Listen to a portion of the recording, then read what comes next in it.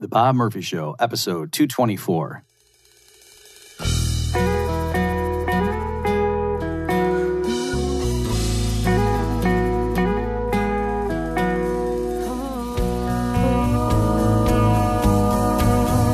There's a tidal wave coming. What you gonna do? Get ready for another episode of The Bob Murphy Show, the podcast promoting free markets, free minds, and grateful souls. It's your source for commentary and interviews conducted by a Christian and economist. Now here's your host, Bob Murphy.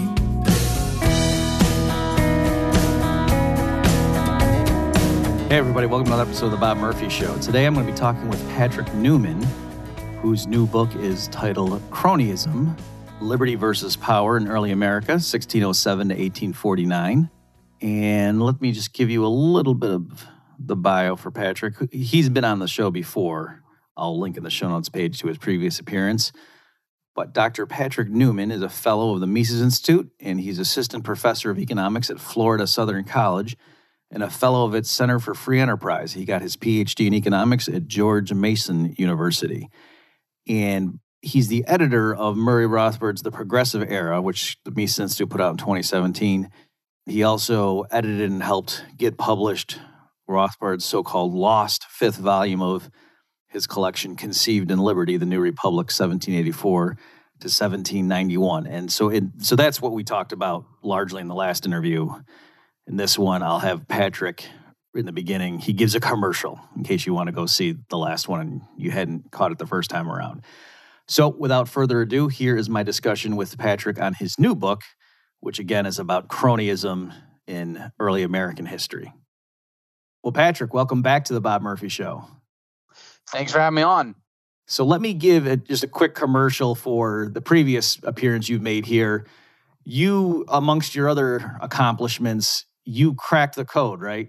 You figured out how to decipher. It's sort of like the Da Vinci Code, you know. And you were Tom Hanks, and I guess Rothbard was Da Vinci. And so, do you want to just very quickly just give like a little teaser or commercial? And so folks, of course, at bobmurphyshow.com/224, I'll have the links to this. So if Patrick entices you to go listen to that story, we won't rehash it here, but just extremely quickly, you deciphered the code. Yeah, sure. So I learned a new language, Rothbardinese, for the fifth volume of Conceived in Liberty, Murray Rothbard's 5-volume series on early American history. He wrote a fifth volume. He hand-wrote it on the 1780s and on the Constitution, but no one could read his handwriting. So a couple years back, I learned how to read his handwriting, and I basically deciphered it. And yeah, Conceived in Liberty Volume 5 came out in 2019. So it's always funny sometimes when I introduce myself at various events, if it was a Pork Fest or Freedom Fest, they say, "Oh, you're the guy who knows Rothbard's handwriting," right? Yeah. So yeah, that's my claim to fame. I've cracked the code. Yes, but it is critical because, like you say, he had a whole manuscript for a volume in his series that so it's not just like he had a shopping list he was writing for his wife or something. I mean, it was. Yeah, it was a full book, and this was different than the Progressive Era, a book I also edited, which it was an unfinished manuscript. That one was typed, but this one, had a beginning and an end. This was a self-contained book. And yeah, it's quite incredible because I don't think anyone had read it since Rothbard wrote it. So you're literally deciphering. It's like new knowledge. Mm-hmm. Yeah, it was a thrilling experience. It was tough, but I was very happy that I did it. Okay, great. So again, folks, bobmurphyshow.com/224, and I'll put all the links for this stuff, including last time I had Patrick on, we told the full story about that. But today we're discussing Patrick's newest book, which is called Cronyism, Liberty versus Power in Early America, 1607 to 1849. You have it right there, right, Patrick? Do you want to hold it up for the YouTube? YouTube? Sure. I've got it right here. This is the paperback version. So you can get on Amazon. Who are right looking there. at the YouTube. By the way, let me just mention as a side, folks, if you listen just to these audio interviews, typically we have video as well. And so you just go to the show notes page and I give you the YouTube link. Okay, so I had discussed this with Patrick before we started recording.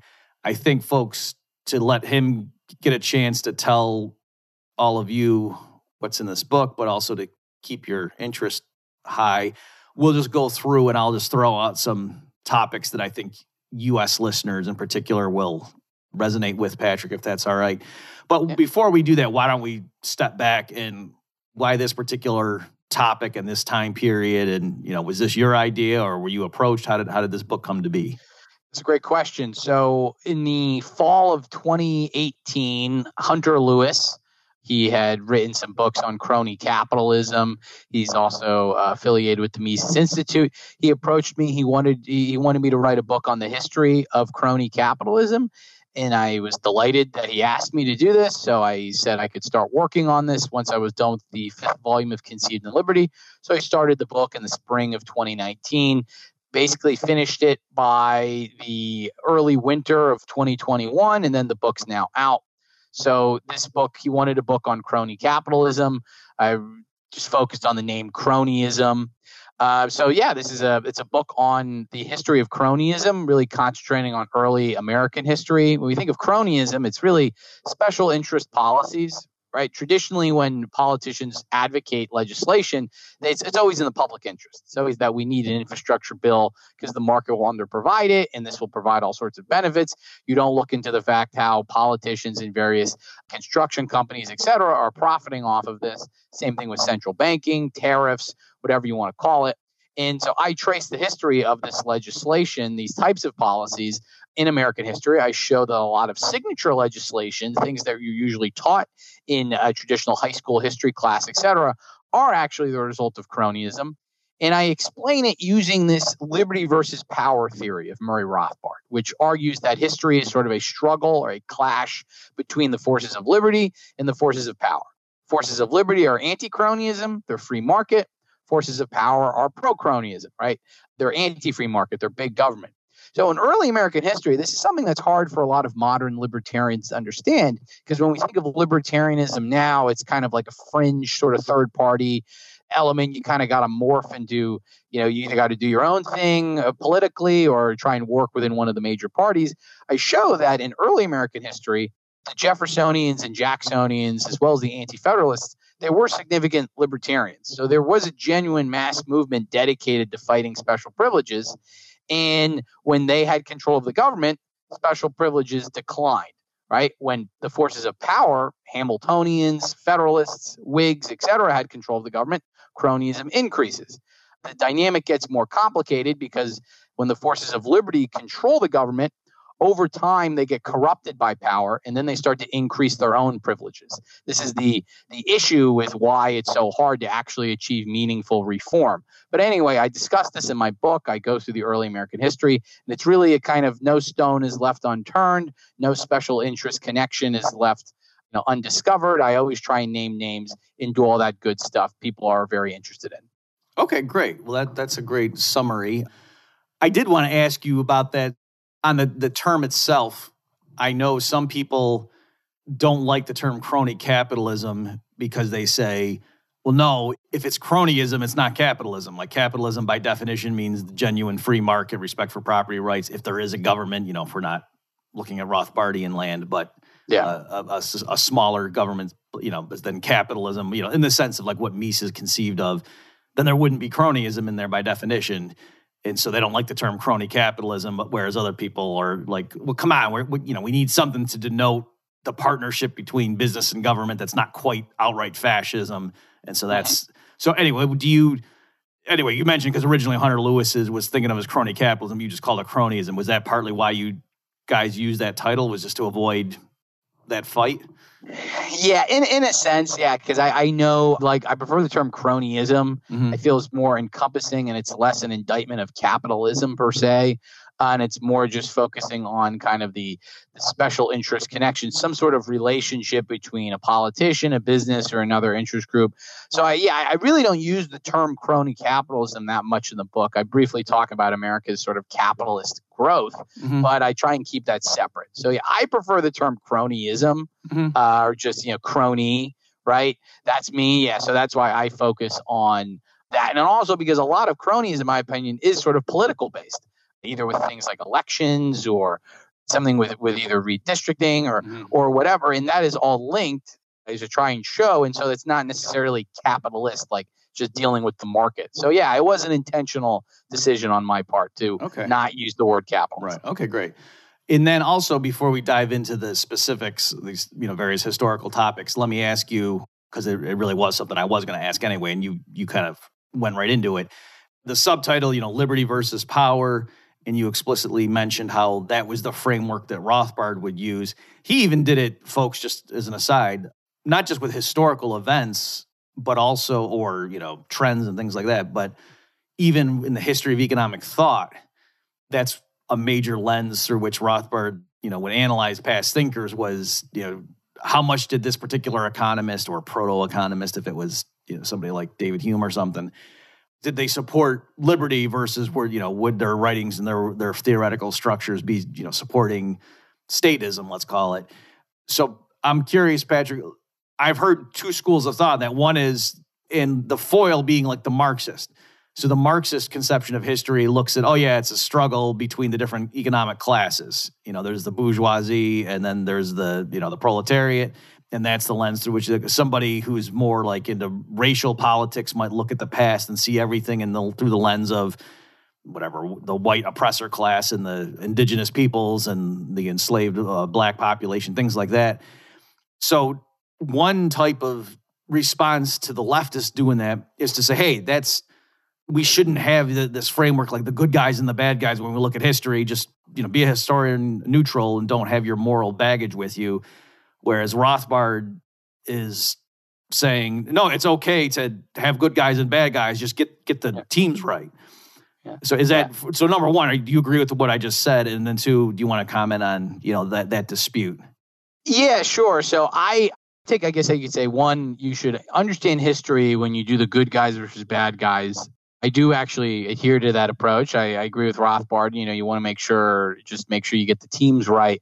But you also want to judge people from contemporary standards, as in like in the past, right?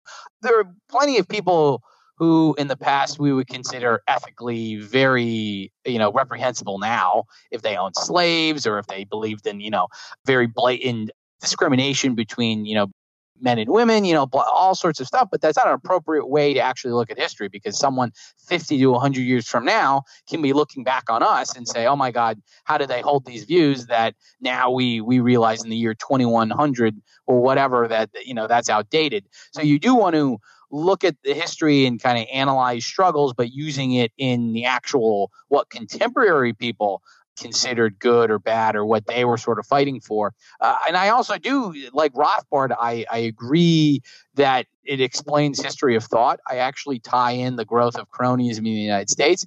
Economic thinkers, they did matter. So a lot of people, a lot of the forces of liberty, they were very influenced by free market thinkers such as Adam Smith. Then you even have guys like David Ricardo, John Baptiste Say, Frederick Bastiat, etc. And then the forces of power, Hamilton, very influenced by mercantilist thinkers and other proponents of what would later be called the American system. So that is certainly something that fits into my overall narrative. But yeah, I think the actual class struggle, the way of looking at it, you've got some sort of exploitation, etc., between groups. I think that's actually appropriate, provided that we're using the correct theory to do this. If we think about it, class analysis, or the Marxist class analysis, that really began with the libertarians. They were the first ones in the 1800s to really sort of develop this type of class analysis.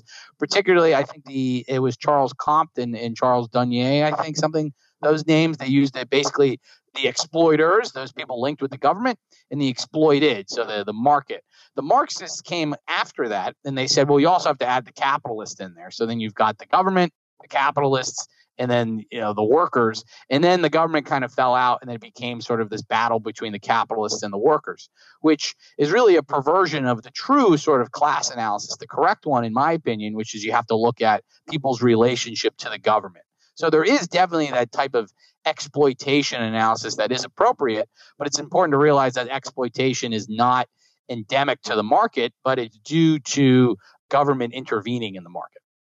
Okay, great. You've got this opening quotation that I guess is going to be the theme for the book from Lord Acton, 1887, and everybody knows the end of this quote, but let me read, more of what you've got here, and then I'll have you comment on it just to give more of the context. So this is Lord Acton, 1887, saying, I cannot accept your canon with just two ends, but split up, not a weapon. I cannot accept your canon that we are to judge Pope and King, unlike other men, with a favorable presumption that they did no wrong. If there is any presumption, it is the other way against holders of power, increasing as the power increases. And there's an ellipsis. Power tends to corrupt, and absolute power corrupts absolutely. And so there, I assume Pope and King, because they have capitals, are referring to the positions, not to someone named Pope and someone named King. Yeah. Because at first I thought like, oh, is he talking about Alexander Pope? And then I realized, oh no, he's talking about. So again, just the big picture. Do you know, is he writing a letter to somebody? Is that what that is? Yeah, he's right. He's writing a letter. This is, it's like this is most easily his most famous line at the end. And so it wasn't a tweet? No, it was not a tweet. I don't think they had Twitter back then, but I could be wrong. But yeah. So it was. I always love this quote, and it really does explain the entire book. So what drove him to say power tends to corrupt and absolute power corrupts absolutely is he's telling his correspondent, presumably was saying that, hey, we shouldn't have a higher standard, or it was even going the other way and saying, hey, the Pope or the King get to do things that other mere mortals can't because of their exalted position. And Lord Acton was saying, no, on the contrary, we should hold them to a higher standard of behavior because power tends to corrupt. Is that? Well, right. So what he was getting at was basically, when you look at actual history, we have a tendency to look favorably upon great men, so to speak, the important people, and they're great. They're very important, so that means they must be doing good. But, he's explaining that, well, actually, you have to look at them differently because they have a lot of power. And when you have power, you tend to get corrupted by power. So one of the things to sort of unpack, and especially because in my book I use the word corruption a lot, back in the day in the 1700s, 1800s, people routinely referred to this corruption of power. Right. This was something that was very big among the libertarians back in the day. It was very big in politics. So it was the fact that you get corrupted. There is undeniably partially a moral element of that, or something that's unethical. But the big focus is what they were really kind of getting at, was that they were using the government to benefit themselves. They were using the government for their own ends or to benefit their supporters, etc. Because in my book, I describe how, corruption by power is really in more economics terms, it's an increased incentive to engage in cronyism, right? Because when you take office or if you win election, what we would see throughout American history is you might be running on a very pro-reform campaign saying that, we've got to downsize government, we got to do all this, etc.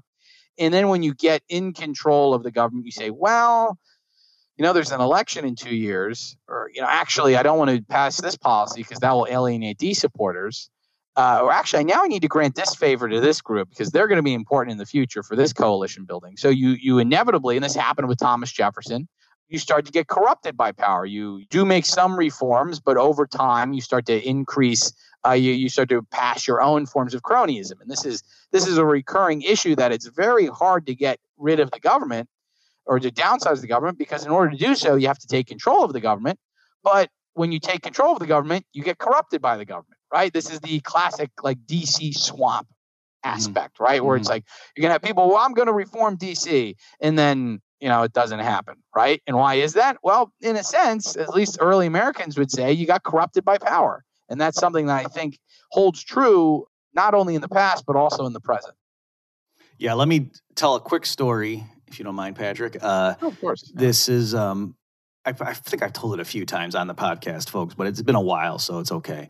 So back in the day, I wrote a study for Pacific Research Institute, or PRI, on a flat tax for California. And yes, I had some ethical qualms. People can judge me if they want. It was because it had to be revenue neutral. Yeah. So it got rid of loopholes and stuff to bring the rate down. But, there were some people that technically, if this thing went through, their taxes would have been raised. And so that's not good. And, nowadays I wouldn't endorse that. But that's what I did at the time, this proposal. And of course, the study mostly just talked about the benefits of lower marginal tax rates and blah, blah, blah. Okay.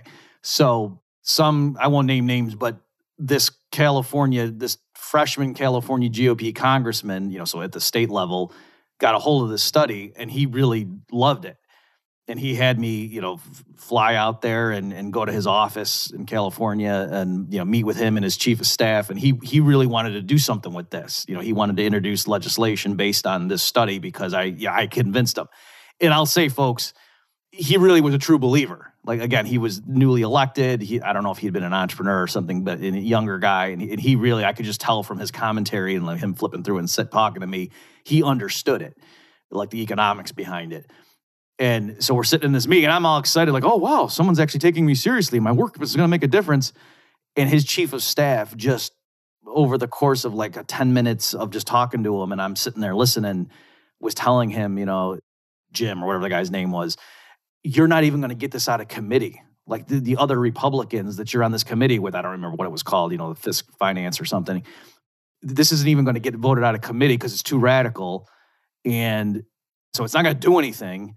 And when you go up for re-election in 2 years, your opponent in the general is going to, perhaps even in the primary, is going to hold this against you and just, say that you had this crazy plan, some from far right-wing academic kook, blah, blah, blah, blah, blah.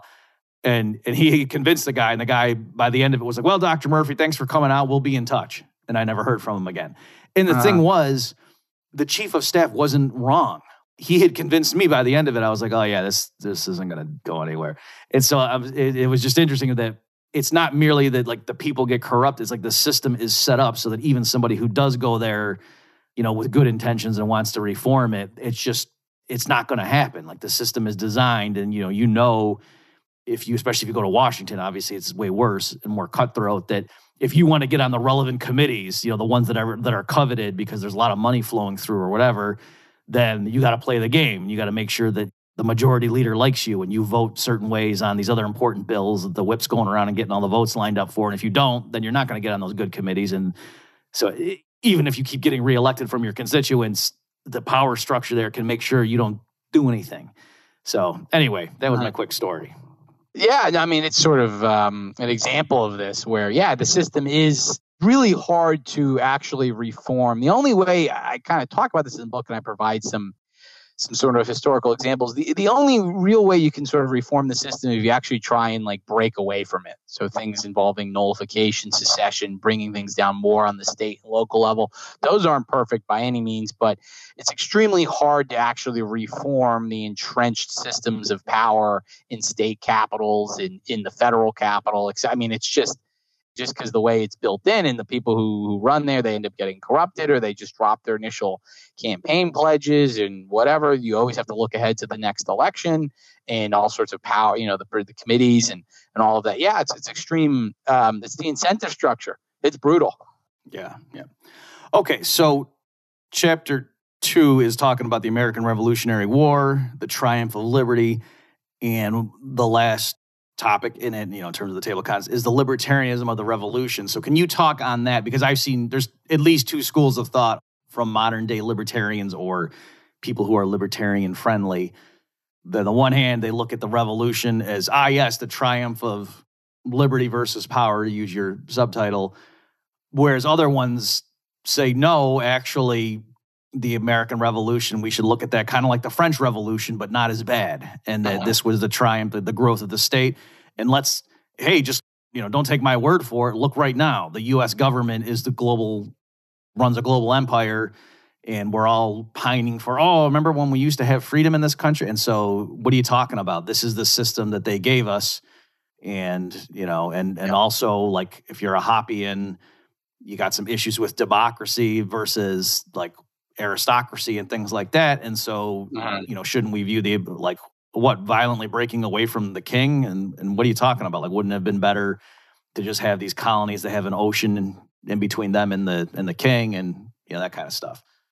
Yeah. So especially the American Revolution, which used to be, back in the day when you go to school. I grew up in New Jersey, so I remember at my town, actually, we had a tree. Most recently got taken down. Actually made the Wall Street Journal news. This is a tree George Washington ate lunch under. You're right, and it's like, and you learn about your American Revolution. And you're like, yeah, this is our time. And when I was in elementary school, that's when Patriot had come out. So there you go, Mel Gibson. You're like, yeah, and everything. And now the American Revolution is held in very low regard, especially with a lot of the growth of things like critical race theory, et cetera. And I know there's been various free market economists who have criticized the American Revolution. I side with scholars like Murray Rothbard as well as Jeff Hummel that the American Revolution had provided tremendous benefits, right? So outside of the fact that we now created a separate government and we seceded, we broke away, which is really the first instance of colonies really rebelling against what was a world superpower in beating them, which was like a tremendous upset, and that this allowed greater decentralization. There's other benefits you have to look into, right? You have to look at, which is one, with the American Revolution, you saw a very strong breakdown of existing systems of feudalism in the United States. So when the colonies were created, the royal government Britain gave out these various estates, like these land grants to their favorite supporters. You had people working on them, even though those people homesteaded the land. They didn't own the land technically. So particularly in New York, you saw a tremendous breakup of these feudal states and sort of divided amongst what we would consider as libertarians, the rightful owners. This was a very big thing because it also just released more resources into the private sector to be used. So you had the breakup of feudalism.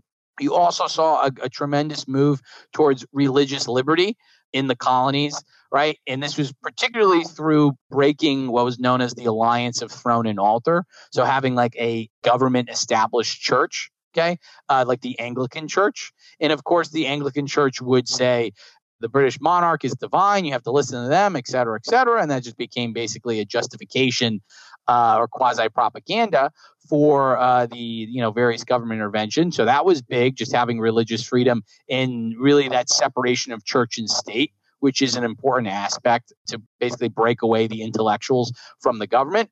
You did also see greater suffrage granted. So at least during this time period, I'm actually very pro-democracy because I think it was done primarily through local and state means. And this is a way of people, cycling out elites. There's a firm tradition of rotation in office, so you couldn't have entrenched politicians. So allowing more people to vote, or at least to be able to vote. Traditionally, it was granted only to people who held a certain amount of property, which sort of entrenched kind of an oligarchy. So there was that. It also did lead to revolutions in Europe of people rebelling against various European monarchs in the 1780s leading up to the French Revolution. French Revolution could have been successful. The issue was feudalism, mercantilism, and sort of absolutism was just too entrenched there. And for a variety of other reasons, it really took a turn for the worse. But just having people stand up to their rulers, that was very important. And an additional point, and this is something that should be emphasized in this day and age, is that the American Revolution did accelerate the end of slavery, at least the end of slavery in various parts of the now 13 independent states. You had the North, strong decrease in slavery there, as well as also in the South, particularly in Virginia and North Carolina. Many slaves were emancipated, etc. And this was a tremendous basically boost. So it did weaken slavery.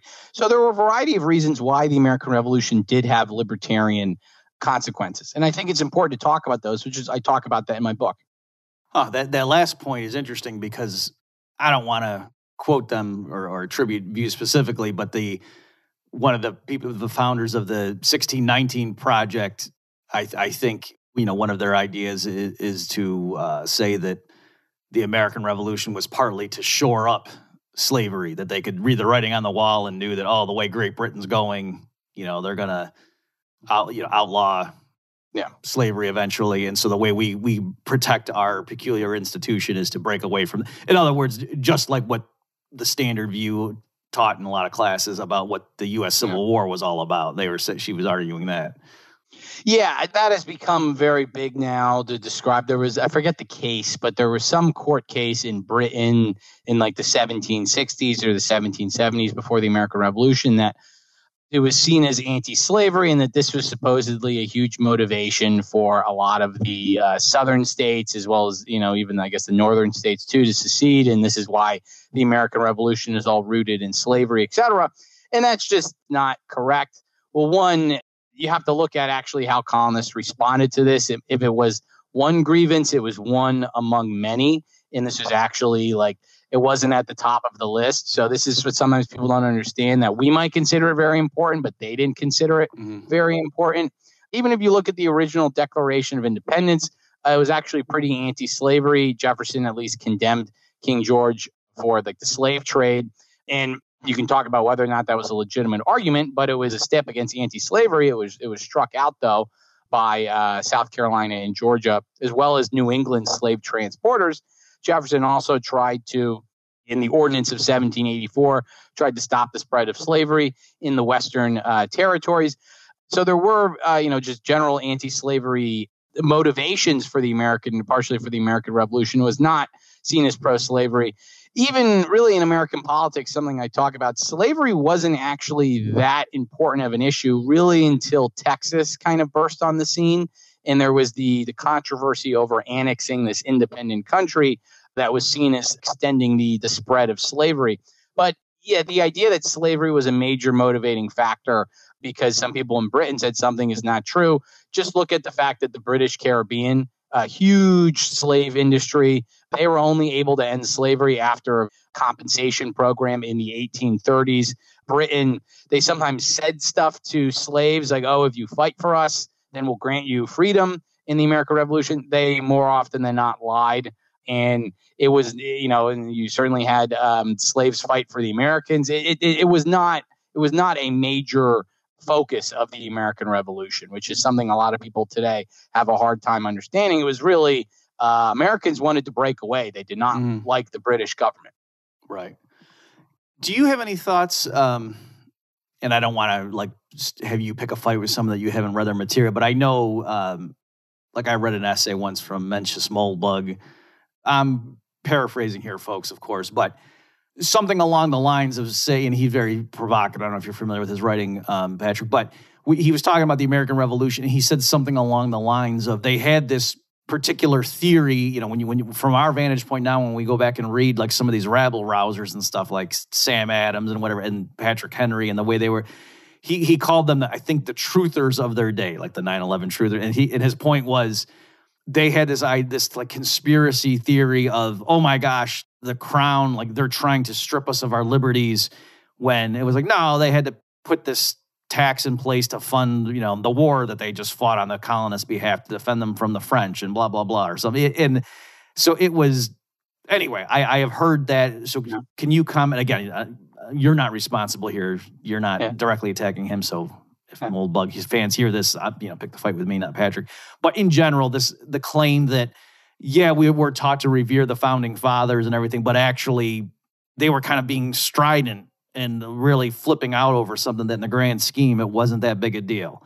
Yeah, so I do think there was a conspiracy. This is something that Rothbard talks about. And this isn't even seen as a conspiracy. Yeah, the British government, they might have been saying different things, but it was well known they wanted to incrementally increase their various intervention over the American colonies.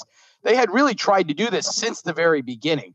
A whole system of mercantilism, stressing they wanted the colonies to be raw export markets. So they didn't produce any manufactured goods. They sent all of their materials to England. England would produce it, and then you'd have to buy, all sorts of stuff from England, and all sorts of restrictions on, what ships goods could be transported on, what products could be produced in the United States, various taxes, etc. The issue is that throughout the 1600s and early 1700s, England was always preoccupied with other things. And in the early 1700s, particularly Robert Walpole, who's really the first kind of prime minister in a sense, had this policy of salutary neglect, which is that actually we're just going to kind of turn a blind eye. We're not going to enforce all of the regulations. We're going to allow smuggling to occur in the colonies, et cetera, because that's going to make us better off, right? They'll be more productive. After the French and Indian War, when Great Britain had they had become the world superpower, they took all the French possessions away in North America, or at least a lot of them. They were dominant. They said, hey, wait a second, we've been spending a lot of money on these colonies. Now let's try to, start to enforce all of our laws. This was sort of the grand design, right? And they initially did start off small. Taxation, at least by modern standards, wasn't onerous by any means, but I think Americans correctly, they realized that this was an opening wedge. So what always happens with everything, and we see this today, is that, we're just going to pass this policy, right? This bill. And then you give it a little bit, and then there's another thing, right? And it's like once you let the door through, the infrastructure bill, well, then there's going to be more infrastructure, right? And we've literally just seen this over the past year because we passed an infrastructure bill early in the year, and now, of course, there's pleas for more and more. And so this was they were fighting against that. So yeah, they were being strident, but I also think it was rightfully so. An additional element that's also very important is in the 1750s, and a lot of this is when a lot of people really they really started to learn a lot about libertarian ideas. So it's like yeah, taxation is theft. Yeah, and that's good. I root for these people. So yeah, I do think Great Britain was intentionally trying to impose a system that they had not been able to impose since the beginning, but now since they were the world superpower, they were going to be able to impose it. But when they started to do so, America had grown too much. The people had got too much of a view of liberty, and yeah, they were willing to fight back. And I think them fighting back was very important. I do side with the Americans and not the British, I guess. Okay, great. All right, well, why don't we jump ahead to the issue of the Articles of Confederation, because of course, originally after the Revolution, we didn't just jump right into the current structure of the federal government vis-a-vis the states and so forth and enshrined in the U.S. Constitution. There was the Articles of Confederation. So why don't you just briefly just give the basics there for people who don't fully get that. And then, of course, the way it's taught in standard schools is, in the Articles, the central government didn't have enough power. There were all these problems. And so that's why, the Americans, this budding new nation, decided soon after its birth pangs that, we needed a stronger federal government. And then these wise men wrote for the Federalist and giant thinkers such as James Madison and so forth. And this is now why we have, the wonderful government of checks and balances that they bequeathed to us, because those pesky articles, you couldn't run a country with that crazy system. Yeah. So when we seceded from Great Britain, which that's what it was secession, we had sort of 13 independent states that were created, and they were informally allied and working together under what was known as the Continental Congress, which is sort of the organizational body that was kind of conducting the war effort and all of that stuff. And the Articles was actually pushed in a sense, by the forces of power, particularly those associated with this guy named Robert Morris, who's a very prominent financier and merchant in Philadelphia. He sort of was you could say the spiritual father of Alexander Hamilton, okay? And they wanted a strong government, so there was a big fight over, we said, all right, we want to break away from Great Britain. Do we want to actually have a limited government, or we just want to have our own version of the British Empire that we would basically control, right? So we want to have our own American empire. And of course, Robert Morris and some people, the same people who were the least reluctant to break away, some of them actually fought independence. They were in favor of building an American empire, an empire of power, which is something like I described. And so they pushed the Articles of Confederation through, or they tried to push the Articles of Confederation through. It used to be a lot stronger, right? It actually got weakened severely. So the end result in the Articles of Confederation was a fairly decentralized government, where the Articles, the central government, the Confederation Congress, as it was called, had some power, but they couldn't tax. If they wanted to pass an amendment, you needed unanimity, so you needed all of the states to agree. There were various other proposals that, legislation that required a supra majority, so not just a simple 50%, 51%, but you needed 2/3 or 3/4, etc. That's classic supra majority. And so really was only created once all the states ratified the Articles of Confederation, when the war was pretty much over. So we didn't even need it to actually facilitate the war. But in the 1780s, it gets a lot of criticism. A lot of the problems in the 1780s, to the extent they existed, was just due to the fact that the war was very costly economically. And we had this massive burden of war debt after that governments were trying to repudiate and default on and get rid of, which is all great. And so I think the Articles far better than the Constitution. I think the Articles, if we had stuck with the Articles, we would have broken up into probably 3 separate confederacies, sort of informally linked together, which I think would have been great. But the Articles is, I think the Articles, by basically making it very hard to raise taxes, a lot of people consider that a weakness. I consider that a strength. So I'm pro Articles, and in my book, I really describe sort of how the Articles, they effectively constrained government power in the 1780s. Okay, well, that's interesting. I think what you just said, you had a quick line there sort of highlighting the different worldviews.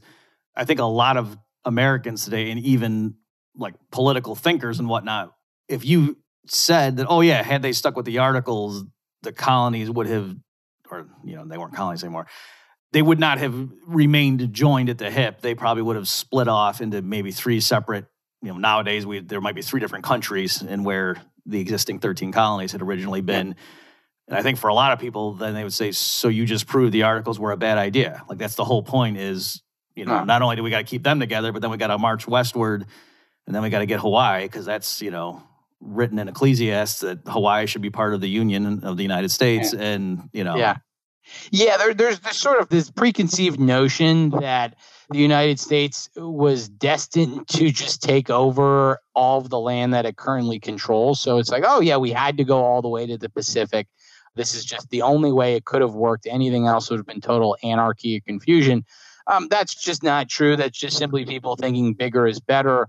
And a lot of that sort of, I guess you could say, American ethos, you got to imagine it was born or really grew during kind of the World War II, Cold War era, where they're like, well, I remember I was actually at Freedom Fest and I had to argue against some guy, at least Mark Skousen was reading his comments. He was like, well, if we didn't have the Constitution, if we didn't stick together, there's no way Hitler would have won World War II. Like, well, this, all right, so we're talking about the 1780s and we're saying something in the 17, there's a little bit of a leap. I promise you. Can I just interrupt you, Patrick? Yeah. I promise you. I was going to make a joke. I promise this is true. A minute ago when you said that, and I was going to say something like, well, if the countries split apart back then, how would we have stopped Hitler? We'd all be speaking German. And someone literally said that to you. That's someone said, and I'm like, oh, you got me. I'm just, this is all like a plot. Yeah.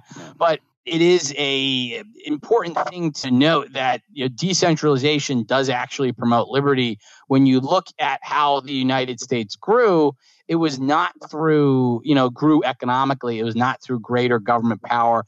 A lot of people talk about, how in the Articles you had states with competing tariffs against one another. So, Georgians would have to pay more from goods from South Carolina. That was actually false. The issue people had was that they couldn't agree to raise tariffs on foreign products. There was actually competition between the states because if one state had high tariffs, basically they would lose commerce to other regions, right? So it was very important. Or actually, when you have that sort of interstate or interjurisdictional competition, that's a big benefit, right? That's a boon. It's not like this weakness.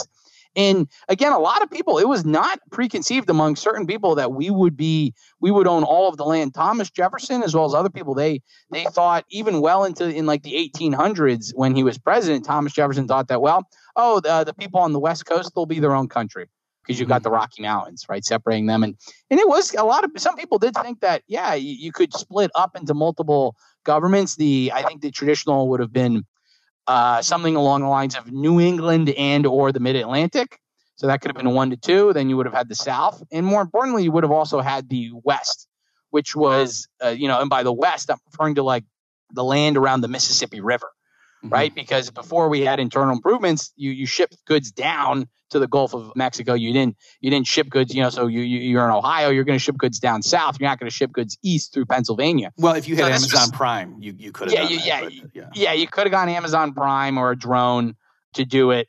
But so like this is it's something it's very important. It's to fight back people. It's this knee-jerk reaction that like we had to just naturally take over all the land that we took over, and anything else Hitler would have won. And you're like, well. So let me ask you this. For the the lens that you're using in your book with the cronyism, is there any particularly fun examples of like going from the Articles to the Constitution of how that wasn't merely a disagreement over in broad political philosophy, but there were special interests perhaps fueling that?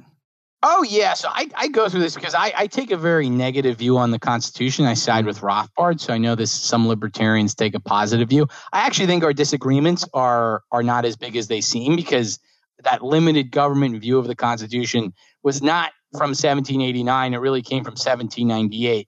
But that's a whole different story with Jefferson and any anti-federalists, et cetera. But there were various forces behind the Constitution that you could see some cronyism. I mean, I could go through multiple examples. My favorite example is Washington or D.C., but it doesn't directly relate to the Constitution. But even something like the Contract Clause, right? So this is something that we have sort of free market people. We say, oh, this is great. The governments can, interfere with various contracts along certain lines, et cetera, et cetera. But the original motivation was they didn't want a lot of people. Land grants were a very big thing back in the day. So you'd lobby the government to give you a big land grant, and then you would own it. This was seen as very crony because you didn't settle the land, et cetera. The government didn't really even own the land and whatever. So this guy named James Wilson, he was a lawyer for Robert Morris. He ended up also becoming a Supreme Court member of the Supreme Court. He also ended up going to jail, but that's a whole different other funny story. Is that he was very big promoting the contract clause in the during the Constitutional Convention. And the idea was that with the contract clause, states would not be able to rescind land grants. So if one legislature gave out a land grant or something else, and then another legislature didn't like it, they couldn't rescind it. So it's kind of like once you got that cronyism, it's sort of it's entrenched, right? It's embedded. So he pushes for this thing in the Constitution, right? And then in the 1790s, there was this Yazoo land scandal in Georgia, where really Georgia back then owned claim. This is kind of hard to imagine. They claimed ownership of Alabama and Mississippi, what became the states of Alabama and Mississippi, right?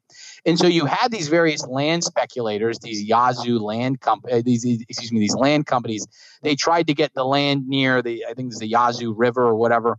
And this is in Alabama, Mississippi, et cetera. So they lobby the Georgia government to get these massive land grant for like cents on an acre, absolute, minimum. They bribed the legislature. They did this in Georgia. This is like 1795. And then when Georgia people found out, they like blew a gasket because they said this is totally ridiculous, and they threw out all the politicians involved with this, and then they rescind the land grants. But the issue was. Guys like Alexander Hamilton and also James Wilson were arguing that, well, actually, you can't do that because of the contract clause, right? Mm-hmm. And what makes it even more hilarious is that James Wilson, the guy who was fighting for this at the Constitution, literally owned stock in some of the companies, that were benefiting from these large land grants. Right? He had skin in the game. Skin in the game. Yeah, he had skin. It's incredibly blatant. Like, you're like, really? And this is something that's not always discussed, is that a lot of Supreme Court decisions were in many ways reflected based off of the own special interests of the actual Chief Justices in certain ways that we don't always understand. Our famous Chief Justice, John Marshall, he's great, Federalist, all that stuff. Well, a lot of people don't realize is this. All right, he was also a huge land speculator. He worked with land speculator Robert Morris, right, the guy I mentioned before, who was also involved in the Yazoo lands, by the way, on a lot of deals. John Marshall's younger brother, James Marshall, married the daughter of Robert Morris, right? Mm-hmm. So, like, I wonder how those Christmas parties are going to go, what type of business they're going to talk about, et cetera. And so, yeah, later on, he was influential in various rulings regarding the Yazoo lands. The court case, I believe, was Fletcher v. Peck in like 1810, 1811, something like that, which basically legitimized those claims because Marshall also had other claims in other parts of the country, right? So by ruling favorably on the Yazoo lands, he would bolster his own land speculation. Something a lot of people don't realize. It gets covered up, or if it gets discussed, it's like in a sentence in a book. And you're like, whoa, wait a second. You just mentioned this guy, his younger brother is married to the daughter of like one of the richest people in the country. Why don't we elaborate on that a little bit more? I don't care about the rest of his family history, right? And so, there's tons of examples like that I discuss in the book. Yeah. Okay. Why don't we, with the brief time we have left here, Patrick, if you don't mind, let's talk about Jackson. And I remember I'm trying to even remember too. I think I even, for some reason, was against him when I was in high school because I was interpreting it as that he was anti-banks per se. Like, because at this point, I was just getting into libertarianism and free market economics. And so we're reading his rhetoric. And then, of course, the way he was presented in the history books or whatever is, he was like a right-wing populist and he was against, the forces of Wall Street and the bank. And I think that I took it as, standard sort of like today's Democrats and they don't like business and because they're, they don't understand that business helps the little guy too. And that's not exactly what was going on, was it? Yeah, no. So I do take a favorable view of Jackson. He certainly had his flaws. There's no doubt about that. I think the Jacksonians were more successful than the Jeffersonians at removing cronyism. That's a whole, that's a related conversation, but that's different. But when it comes to Jackson in particular, yeah, he had a very hard money view of the Constitution. He tried to argue the Constitution basically prohibited note issuing banks, and the paper money was unconstitutional, etc. One of the things to realize, so yeah, he did not like the Second Bank of the United States. He was against its cronyism. He laid out various reasons for that. The Second Bank of the United States had all the government's deposits, which is a subsidy.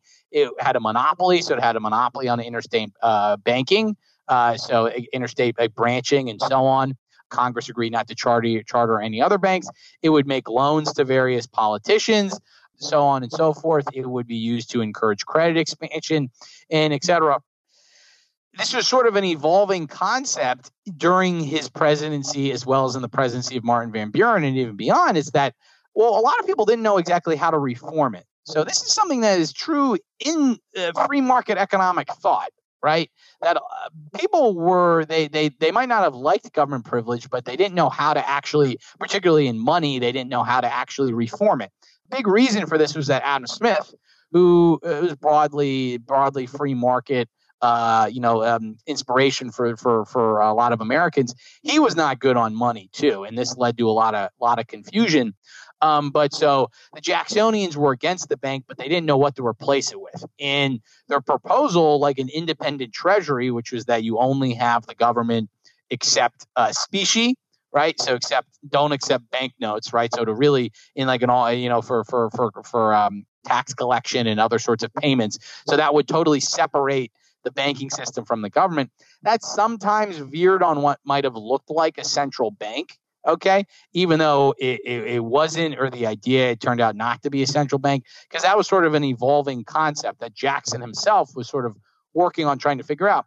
This is the exact same thing if you know a lot about the currency school and the banking school, the exact same issues with various reformers in Great Britain. You take something like Peel's Act, right, by Robert Peel, which was we're going to end the business cycle and all that stuff. And they've got this good reform, but they're like, all right, we're going to stop credit expansion and we're going to give a bunch of power to Bank of England. And you're like, how does that work, right? And so with the Americans actually did better. The independent treasury was much better than Peel's Act. I think it was the Bank Charter Act of like 1844 or something like that. So we were better than the British, but he wasn't against banks. Like it's an evolving concept of what exactly was laissez-faire. But I think Jackson was one of our better presidents on monetary policy. I mean, I really do think that, because he really tried to separate the government from the banking system. And I value very highly. He vetoed the early recharter of the Second Bank of the United States, and that. I'd kill to have a president like that these days. He put he had that on his tombstone, right? Well, I think so. That's what people. I'm making a trip to go to the Hermitage, Jackson's place in Tennessee, so I'll be able to verify that myself. But I've heard that. I think, yeah. He something like he killed the bank or something, and I've been to the Hermit because when I lived in Nashville, I went out there. We actually. My business partner, Carl Slar, and we had an event, and then that was like one of the fun things we did after is we chartered a bus and took some of the attendees out there. And yeah, Jackson, I like that guy a lot. I mean, so, he killed too many people, so he killed more people than I would have. So I'm not saying he's a flawless being, but in terms of just historical figures that had, an interesting character. He's got lots of stories about like, somebody insulting his wife, and then he challenges the guy and takes a bullet first and then shoot. He was like total bad behind man, if you know what I'm saying. And then also too, we should mention he literally paid off the national debt. Not he balanced the budget in one fiscal year. He retired the debt. I mean, which is I like using him, Patrick, when I argue with MMT people and some of their statements about how the federal debt is just the flip side of like private saving and. They make statements that tie the supply of dollars itself to federal debt. And it's like, so when Jackson paid off the debt, I guess there were no more dollars and America just imploded, and that didn't happen. So can you can you tell us, though, in terms of like the crony element? So, yeah, you're right. Folks, I'll link again. This is bobmurphyshow.com/224. Dan Sanchez, when he was at the Masons, wrote this great article called something like the 19th Century Bernanke, talking about Nicholas Biddle, who was the head of the second bank, and just, the corruption involved when Jackson went to war with, metaphorical war with that guy, and how the guy literally was saying, well, I'm going to cause a depression, and that certain members of Congress were literally on the bank's payroll, and say like the corruption was, it was so naked, it was sort of shocking that it was almost refreshing. Like, back then they were pretty open about what they were doing. Yeah. Oh, yeah. Nicholas Biddle, he's discussed in my book. I mean, because I talk a lot about the second bank of the United States. He sort of viewed himself as as like a Hamiltonian. He was very big on what was known as the American system, which is have a central bank to provide credit, stimulate businesses, protective tariffs, stimulate industry, internal improvements to stimulate commerce, bind the country together, and all of that stuff. And under his leadership, the second bank of the United States had developed a lot of links with politicians. Biddle would, during the bank war with Jackson, would lend money to politicians or to newspapers to have very favorable bank, pro central banking articles, basically. And he clashed with Jackson on this. Something I also talk about. This is something a lot of people don't know about Nicholas Biddle at all, is that he was actually very big in the Texas annexation movement. One of the things is he died young. He died in like the mid 1840s. So this is why his sort of later years aren't always discussed. But he, as well as the second bank of the United States, when it became just a private bank, owned a lot of depreciated Texas debt. So they bought it very low, at a very, very, very low price, right? There's a high default risk. And there was this big, just like during the 1780s, it was seen that, well, if we annex Texas, then we're going to assume all their debt at par, right? So naturally, that should be a huge killing, courtesy of the U.S. taxpayers. You buy, it's just like if Puerto Rico, you're going to buy the debt very low rates. And then if Puerto Rico ever becomes a state, the value of that debt's going to go through the roof. And he was very big on Texas annexation. And he was also big on Texas annexation. And he convinced John Tyler of this. President John Tyler was that if we annex Texas, we could have like a cotton monopoly, so to speak. So that's a whole different side thing about Nicholas Biddle. But so in a sense, sort of related to the bank, just its financial investments. But yeah, I go through the bank a lot. I go through Nicholas Biddle a lot. He's one of the bankers that does not come out well in my narrative, I'd say. Okay. Well, before we wrap up here, Patrick, is there any other like just fun example of cronyism and things that maybe people would have heard of from U.S. history that, and now you know the rest of the story? Is there anything that comes to mind? Yeah, well, my knee-jerk reaction, my knee-jerk example I always go to when I'm like giving my elevator pitch for this book is, so I go through the location of the nation's capital, so George Washington, right? So most people, if you don't know American history, you know that there was a compromise over the debt issue, the assumption of state debts, and in Jefferson and Madison and Hamilton, they had a big powwow. They had dinner out in Philly, and they said, all right, look, we'll assume the state's debts, but the capital's got to be somewhere on the Potomac, aka somewhere kind of in the South, right? Maryland, Virginia, so the Potomac River, right? So that was seen as sort of a balance of power. So it was like, okay, and they passed what was known as the Residence Act, and they gave Washington the ability to choose where the capital would be in this small little box somewhere on the Potomac River, right? It was kind of like he's the president, he gets to choose it. So fast forward a year later to we're getting to the bank controversy. Hamilton's trying to push through this first bank of the United States. Jefferson's against. Washington wants Jefferson's opinion. He wants Madison's opinion. He wants Hamilton's opinion, etc. Even after Hamilton's very pro-bank defense, Washington was actually leaning towards vetoing the bill, particularly because the bank would be established in Philadelphia with a 20-year charter. And he's like, wait a second, the capital is supposed to move to D.C. in 10 years. So what, are we secretly trying to create the capital in Philadelphia? The issue, though, was that Washington at the same time also wanted to move choose the location of the capital outside of the box given. He wanted to put it next to all of his land in Alexandria, right? Huge increase in the real estate value.